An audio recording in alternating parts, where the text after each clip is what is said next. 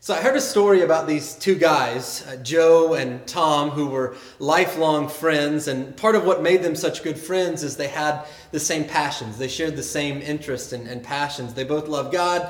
They both loved their families very much. But in particular, they both loved baseball. They ate, drank, and slept baseball. They were just fanatics. In fact, they got off their bucket list a visit to every major league park in America. They wiped that off their bucket list. They loved baseball so much that they even wondered, as they got older, if heaven would be fun if there wasn't baseball. And so they made a pact with each other that whoever died first would try to get a message back to the other to let them know if indeed there was baseball in heaven or not. Well, as it turns out, Tom was the one to pass first, and Joe grieved his friend. But several weeks later, Joe was awakened in the middle of the night by a familiar voice. Joe, I've got good news and bad news. Tom, is that really you? What's the good news? Well, the good news is there's baseball in heaven, and it's great baseball, good teams, exciting games, great competition. Well, what's the bad news? You're scheduled to pitch next Tuesday. Well, we are in the final series or final week, I should say, of our series, Just a Mist.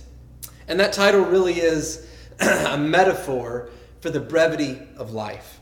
And that's what we've been talking about for the past several weeks. And listen, I knew going into this series that doing a series of teachings on the brevity of life and the reality of death has the potential to be a little morbid. And I didn't want it to be morbid, but I do want it to be sobering. And I hope that it has been sobering for you, because the reality is that one day, in the not so distant future, relatively speaking, a tombstone is going to have your name on it. And on that tombstone, there's going to be three things, at least three things. There's going to be a date that marks the day when you came into this world, and you had little to say about that day. On the other side, there's going to be a date that marks the day that you passed from this world. And you really have little to say about that day as well, and you don't know when it will be. But in the middle, there will be a dash. And you get a lot to say. You have a lot to say about that dash. But the reality is, the Bible also tells us, and we know it from experience, that for all of us, the dash will be short. And I don't want us dashing through life, never reflecting on the shortness of our dash. Maybe that's why the Bible often compares our life to a race, because in a race you have a definite beginning and a definite finish. And a definite finish awaits all of us. I mean, let's just be honest. Aging is just a nice way of saying dying. And so every metaphor in the Bible about lifespan emphasizes brevity. You are like dust, vapor, shadow, grass, mist. And you need to reflect on that with intention. And so far in this series, we've looked at what Moses has to say. We've looked at what Jesus has to say. We've looked at what James, the brother of Jesus, has to say. We looked at what Solomon, I forgot about him, has to say. And today we're going to close out our series this week by looking at what the Apostle Paul has to say. In Ephesians chapter 5, verses 15 through 17, he writes this: "Be careful then how you live, not as unwise, but as wise, making the most of every opportunity, because the days are evil. Therefore do not be foolish, but understand what the Lord's will is." And that phrase, making the most of every opportunity, Paul uses there one of two Greek words for time. That's why some of you may have Bible translations that say, make the most of your time, or make the best use of your time, or redeem the time. Because time is very important in the Bible, because we don't have much of it. And so what Paul is saying, just kind of trying to boil it down to one sentence, and I would think the writer of Proverbs would say this as well, but what Paul would probably say is, don't use time like a fool. Don't use time like a fool, because time is just too precious to be handled foolishly. Because here's the thing about time: you can't make more of it. You can make more money, but you can't make more time, and so you need to make the most of it. It's simply just unwise to give major amounts of our time to minor endeavors, and yet fools do this all the time. The word fool you find throughout the Bible, and really, if we're kind of nailing a lot of these things down, we were born with a condition called congenital foolishness. That's kind of how we were born, right? The Bible calls it our sin nature. But when we came to Christ, when we come into a relationship with Christ, we received the spirit of wisdom. And so we have this foolishness that's part of our nature, but then we are introduced to Jesus Christ and we come to know him, and we are given this spirit of wisdom. Christ is wisdom. And so the reality is we don't have to live like fools anymore. So what's the chief way in which fools live? How do we get out of that mode of living and thinking? Well, maybe you've heard the verse in Psalm chapter 14, verse 1. The fool says in his heart, there is no God. Now, the psalmist here, I don't think is really talking about an atheist here. What I think he's talking about is the person who lives life as if God doesn't really matter. The person who functions in life as if it doesn't really matter if there isn't a God. The person who thinks and acts without really factoring God into the equation. That's why in Luke chapter 12, the story of the rich man that we looked at a couple of weeks ago and I mentioned briefly last week, the guy has this great year of business, and so he tears down his barns and he builds bigger barns. And he says, I'm going to fill up my bigger barns with so much stuff that I can just spend the rest of my years just having one big, long party. But that night, he dies. And God says to him, you fool. Now, Jesus doesn't say that this guy was unethical. He doesn't say that he was immoral. But he lived his life as a functioning atheist. And God calls him a fool because he never thought about God. And so Scripture says, because your dash is so short, because time is so precious, and because you have now this spirit of wisdom, don't use time like a fool. 1 Peter chapter 1, verse 17 says, since you call on a Father who judges each person's work impartially, live out your time as foreigners here in reverent fear. Another version says, while you are here on earth, you should live with respect for God. In other words, you should be thinking, how does God want me to use my time? And I hope that's what this series has inspired us to do. In fact, one of the best pieces of advice or pieces of feedback I got from this series, good feedback. Somebody came up to me a couple weeks ago after one of the lessons, and they said, I come to church and oftentimes I'm tired and I'm sleepy, but these sermons on the brevity of life have really sparked my interest and inspired me, and now I'm not going to fall asleep during your sermons. I thought, how nice. That's very nice of you. Very kind of you. But hopefully there's more wins than that, but at least that's a win in and of itself. But the wise person is seeking the will of God all the time. That's what it means to be wise, that we're seeking to open our minds up to what is the will of God. Where is he leading me? Where is he guiding me? Your life is on loan from God. So don't just spend it, invest it. Because the one who gave you the loan wants a return. Authors Rick Rusaw and Eric Swanson wrote a book called Living Life on Loan. And in the book, Eric tells a story about how when he was a young boy, his dad worked a job where he had access to a lot of cardboard boxes, and he would often bring them home to Eric for him to play with. And Eric, one of the things that he often did was build houses out of it. So he'd build the houses, but they also had a barrel out back where they burned all the cardboard boxes. And so after Eric was done, he'd just take the cardboard box out, the house, whatever it was that he had built out of it, and he would go and burn it in the barrel out back. Well, one day, Eric was on his front porch, and he was playing with this cardboard box that his dad had brought home, this large cardboard box.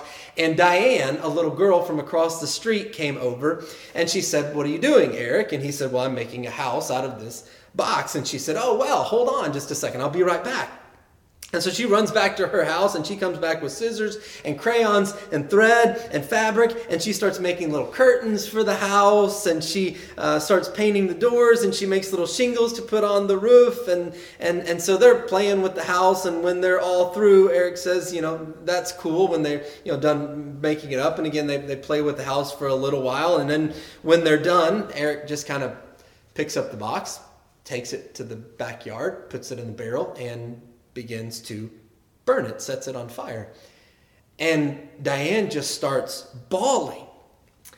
And Eric writes in the book, perhaps she would not have invested so much time if she had known it was only going to burn. You see, Jesus is not just offering us life after death. He's offering us life here and now instead of death. He's offering a life that really matters and really counts. I think sometimes we make the gospel weaker than it really is. Because the gospel is bigger than just the simple question, well, if I die tonight, do I know where I'm going? Do I know that I would go to heaven or not? It's bigger than that. Now, it certainly answers that question. The Bible answers that question. But it also answers this question. And if you wake up in the morning, do you have a reason to get out of bed? If you live 50 more years, do you have a purpose that will carry you the distance? Because you weren't just saved from something, you were saved for something. So live wisely. Time is a limited resource. Don't waste it making big deals out of little deals. And Paul gives us, I think, a couple of pieces of great advice here in time management. Here's the first. He says, if you want to live wisely, then sense God moving. If you want to live wisely, then sense what God is doing. Sense God moving in your life and in the world around you. Because it doesn't really matter if you hit your target, right? If you miss what God is up to. So look again at Ephesians chapter 5, verse 17 from the New Living Translation. Paul says, don't act thoughtlessly, but understand what the Lord wants you to do. Now, one of the things that I was taught when I was growing up, not necessarily like overtly, but just through the teachings that I learned as a little boy growing up in the church, is that as the church, we kind of need to look back at the first century church and kind of reproduce that church. And I get the idea, but I don't necessarily think that's exactly a wise strategy, because we don't live in the first century, right? We live in the 21st century. And in the first century churches were not uniform and monolithic, nor should we necessarily be. They each adapted to their particular culture. Now, we take principles from those early churches, and certainly we don't change the Word of God, but we can take principles from those early churches, and they certainly apply to our day and our time. But we want to be a church that reaches into our culture and the things that are going on in our world and in our communities. We want to be a church that's fruitful in the 21st century, because just as important as looking back is looking ahead and asking, where is God taking the world? What is God moving history toward? Because when the kingdom comes and his glory fills the earth, I see a world with no more racism, no more sexism, no more disease, no more sadness, no more suffering, no more hurting. And God is moving the world toward that end. So it seems to me what we ought to be asking is, how can we join him in what he's doing? How can we find where God is moving and partner with him? Instead of saying, hey, God, bless what I'm doing, we should be saying, God, help us to do what you are blessing. And we know what he's doing because Paul, in one of his sermons in Acts chapter 17, verses 26 and 27, says, from one man he made all the nations, that they should inhabit the whole earth. And he marked out their appointed times in history and the boundaries of their lands. Another version says he decided their times. Why? God did this so that they would seek him and perhaps reach out for him and find him, though he is not far from any one of us. And so the Bible says that what God is doing is putting people in places and times so that they can find him. And we want to join God in this. That's our call. That's our mission. That's our purpose. But here's the problem. It's sometimes hard to see what God is doing because, as Paul said, the days are so evil. And the temptation is to live cautiously and hide behind our walls and our houses and our church buildings so that we don't get hurt and we live protected lives, that we don't really put our necks out there. Here's the problem with that. When God moves, he will almost always move you out of your comfort zone. Because Jesus did not promise that if we follow him, we will get a safe life, a pain-free life, a life with no risk, a life with no sacrifice. Because the goal is not to avoid a wounded life. The goal is to avoid a wasted life. I read a story about a Dutch pastor during World War II. And obviously he knew what was going on in that part of the world at the time because he saw a lot of the Jewish people in his community were just up and disappearing and not coming back. And so he and some other Christians began to hide Jewish people in their homes to protect them. And one night they heard the sound of soldiers knocking on their door, and they had been found out. And his whole family was arrested, and they were crammed into these crowded cattle cars to be taken to a camp, which was really just an extermination camp. And all night they prayed. And they worried. And suddenly the train stopped and lights were flashing and people were barking and shouting and they were herded out to what they assumed was about to be their death, only they discovered they weren't in Germany, they were in Switzerland. Some brave person had maneuvered the track switch and that train had gone to a destination that it was not intended to go, at least not by the people who had put them on those cars, and now they were free. It's a pretty amazing story. And we celebrate the miracle. But let me ask you, suppose that story ended with them going to those concentration camps and being murdered for their good deed. Would you still like the story? Would it still be a story, a good story of someone who stood against evil, who stood for God? A story of someone willing to be a light in a dark world at a great price, a great personal price to them. I mean, it'd still be an incredible story, right? Because they partnered with what God was doing. And I promise you, in a dark world, God is not going to waste a light, no matter how brief or long it burns. And so sense those moves of God and join him. But if we're going to do that, secondly, that means learning to seize God moments. Learning to seize God moments. Now, I don't like to necessarily just throw Greek words out unless I see the purpose in it and see that it's necessary. After all, you don't have to know Greek to go to heaven, right? You won't be able to talk to anybody there because everyone will be speaking Greek, but you don't have to know Greek to go to heaven. But I mentioned earlier that when Paul uses that phrase, making the most of every opportunity, he uses the Greek word for time there, is the word that he uses. Actually, the Greeks had two Greek words for the word for time. The first is the word chronos, and it basically means sequential time. It's where we get our word chronology. The second word, though, was the word kairos, and it means the opportune time. We use that word when we say things like, it was time for me to do something, right? It was time for me to stand up and say something. It means the moment, the event where something must be done. And that's the word that Paul uses. He's saying that in the passing of chronos time, there are these moments that are just covered in the purposes of God. Make the most of those moments. In a dark world, they need to be grabbed. They need to be seized because they're not just coincidences. They are providences. Paul uses the same word in Colossians chapter 4, verse 5, when he says, "Live wisely among those who are not believers. Make the most of every opportunity." You see, fools can tell time. Even fools can tell time. But they can't discern moments. Because God moments are rarely scheduled, right? I mean, you're not going to get an email or a text from heaven saying, okay, just to let you know, between 4 and 4:30 on Tuesday afternoon, you're going to have this appointment, you're going to have this interruption, right? I've scheduled a God moment on your calendar, so just make sure you're alert. No, you have to live every day alert. You have to be hospitable to the interruptions and the things that you didn't plan and the surprises, because the Creator is moving other people's stories into position to intersect your story so that you can witness about His story.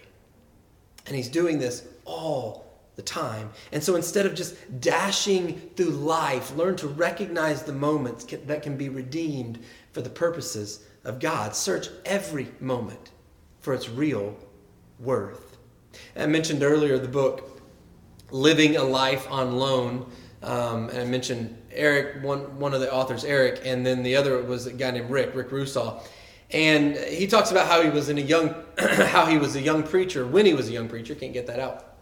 That one of the best pieces of advice he got was from an older preacher. They were out at lunch, and the older preacher said to Rick, he asked him, well, Rick, what are your dreams? What are some goals and dreams that you have? And Rick kind of laid those out. He said, I dream about this, I dream about that, and someday this, someday that, kind of just explained to him some of the dreams that he had. And the old preacher said, Rick, that's all good. Hold on to your dreams. Those are all good dreams. But then he said this, great piece of advice. But don't forget to be of value where you are. Don't worry about being of value where you aren't yet. I love that. Don't forget to be of value where you are. Don't worry about being of value where you aren't yet. You see, what we've been talking about for these last 4 or 5 weeks makes no sense to the world. You live this way and the world will call you a fool. But God says it's not worth your time. It's foolish. It's not wise to spend all your time trying to win the wrong race. And so don't lose most chasing more.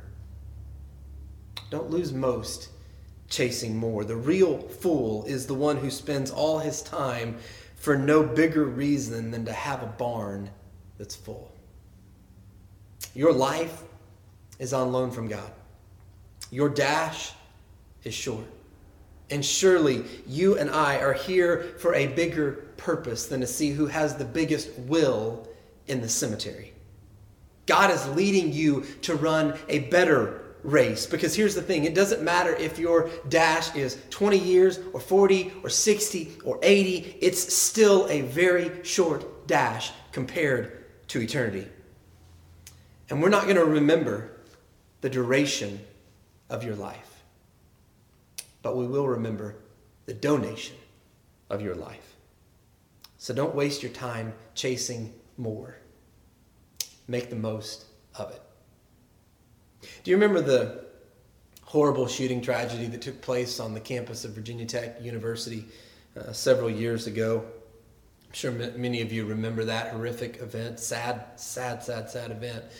Well, several weeks after that, there was a memorial, an intentionally Christian service on that campus, and Christian author Philip Yancey was asked to speak. Ironically, just a couple months earlier, he himself had a near-death experience, and he referenced it to make a point that day that was super powerful, and I think is still just as powerful for us today. And so I just want to read you what he read, and then we'll kind of close up our time together today. Here's what he wrote or said. He said, "Reality came starkly home to me 9 weeks ago today when I was driving on a winding road in Colorado. Suddenly I missed a curve and the road was icy and my Ford Explorer slipped off the pavement and started tumbling down the side of an embankment. An ambulance appeared sometime after that, and I spent the next 7 hours strapped to a bodyboard with duct tape across my head to keep it from moving. A CAT scan showed that a vertebrae high on my neck had been shattered, and sharp bone fragments were poking out next to a major artery. The hospital had a jet fly me to Denver for emergency surgery. I had one arm free with a cell phone and a little battery time, and apparently from other stories, the doctor had told him that he needed to call those that were dear to him because he didn't know how much time he had left. The doctor didn't know how much time he had left. And so Yancey continues, I spent those tense hours calling people close to me, knowing that it might be the last time I ever hear their voices. It was an odd sensation to lie there helpless, aware that though I was fully conscious, at any moment I could die. Samuel Johnson once said, when a man is about to be hanged, it concentrates his mind wonderfully. Well, when you're strapped to a bodyboard after a serious accident, it concentrates the mind wonderfully. I realized how much my life focused on trivial things. During those 7 hours, I didn't think about how many books I had sold or what kind of car I drove. It was being towed to a junkyard anyway. All that mattered boiled down to 4 questions. Whom do I love? Whom will I miss? What have I done with my life? And am I ready for what's next? And so the Bible asks the question, what is your life? And it answers, you are just a mist. And it's time that we wise up and start living in light of that reality.